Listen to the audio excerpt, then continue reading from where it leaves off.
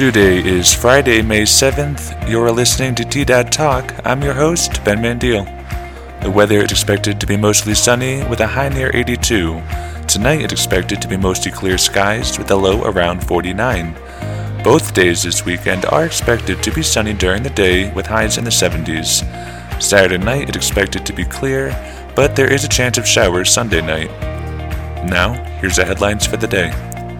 The Los Animas County Commissioners approved its right to farm policy at its meeting Tuesday morning.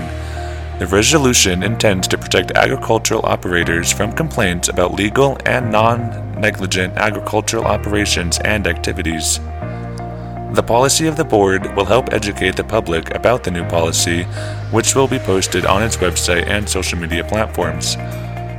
A fish fry last Saturday raised over $5,000 for the County Veterans Council.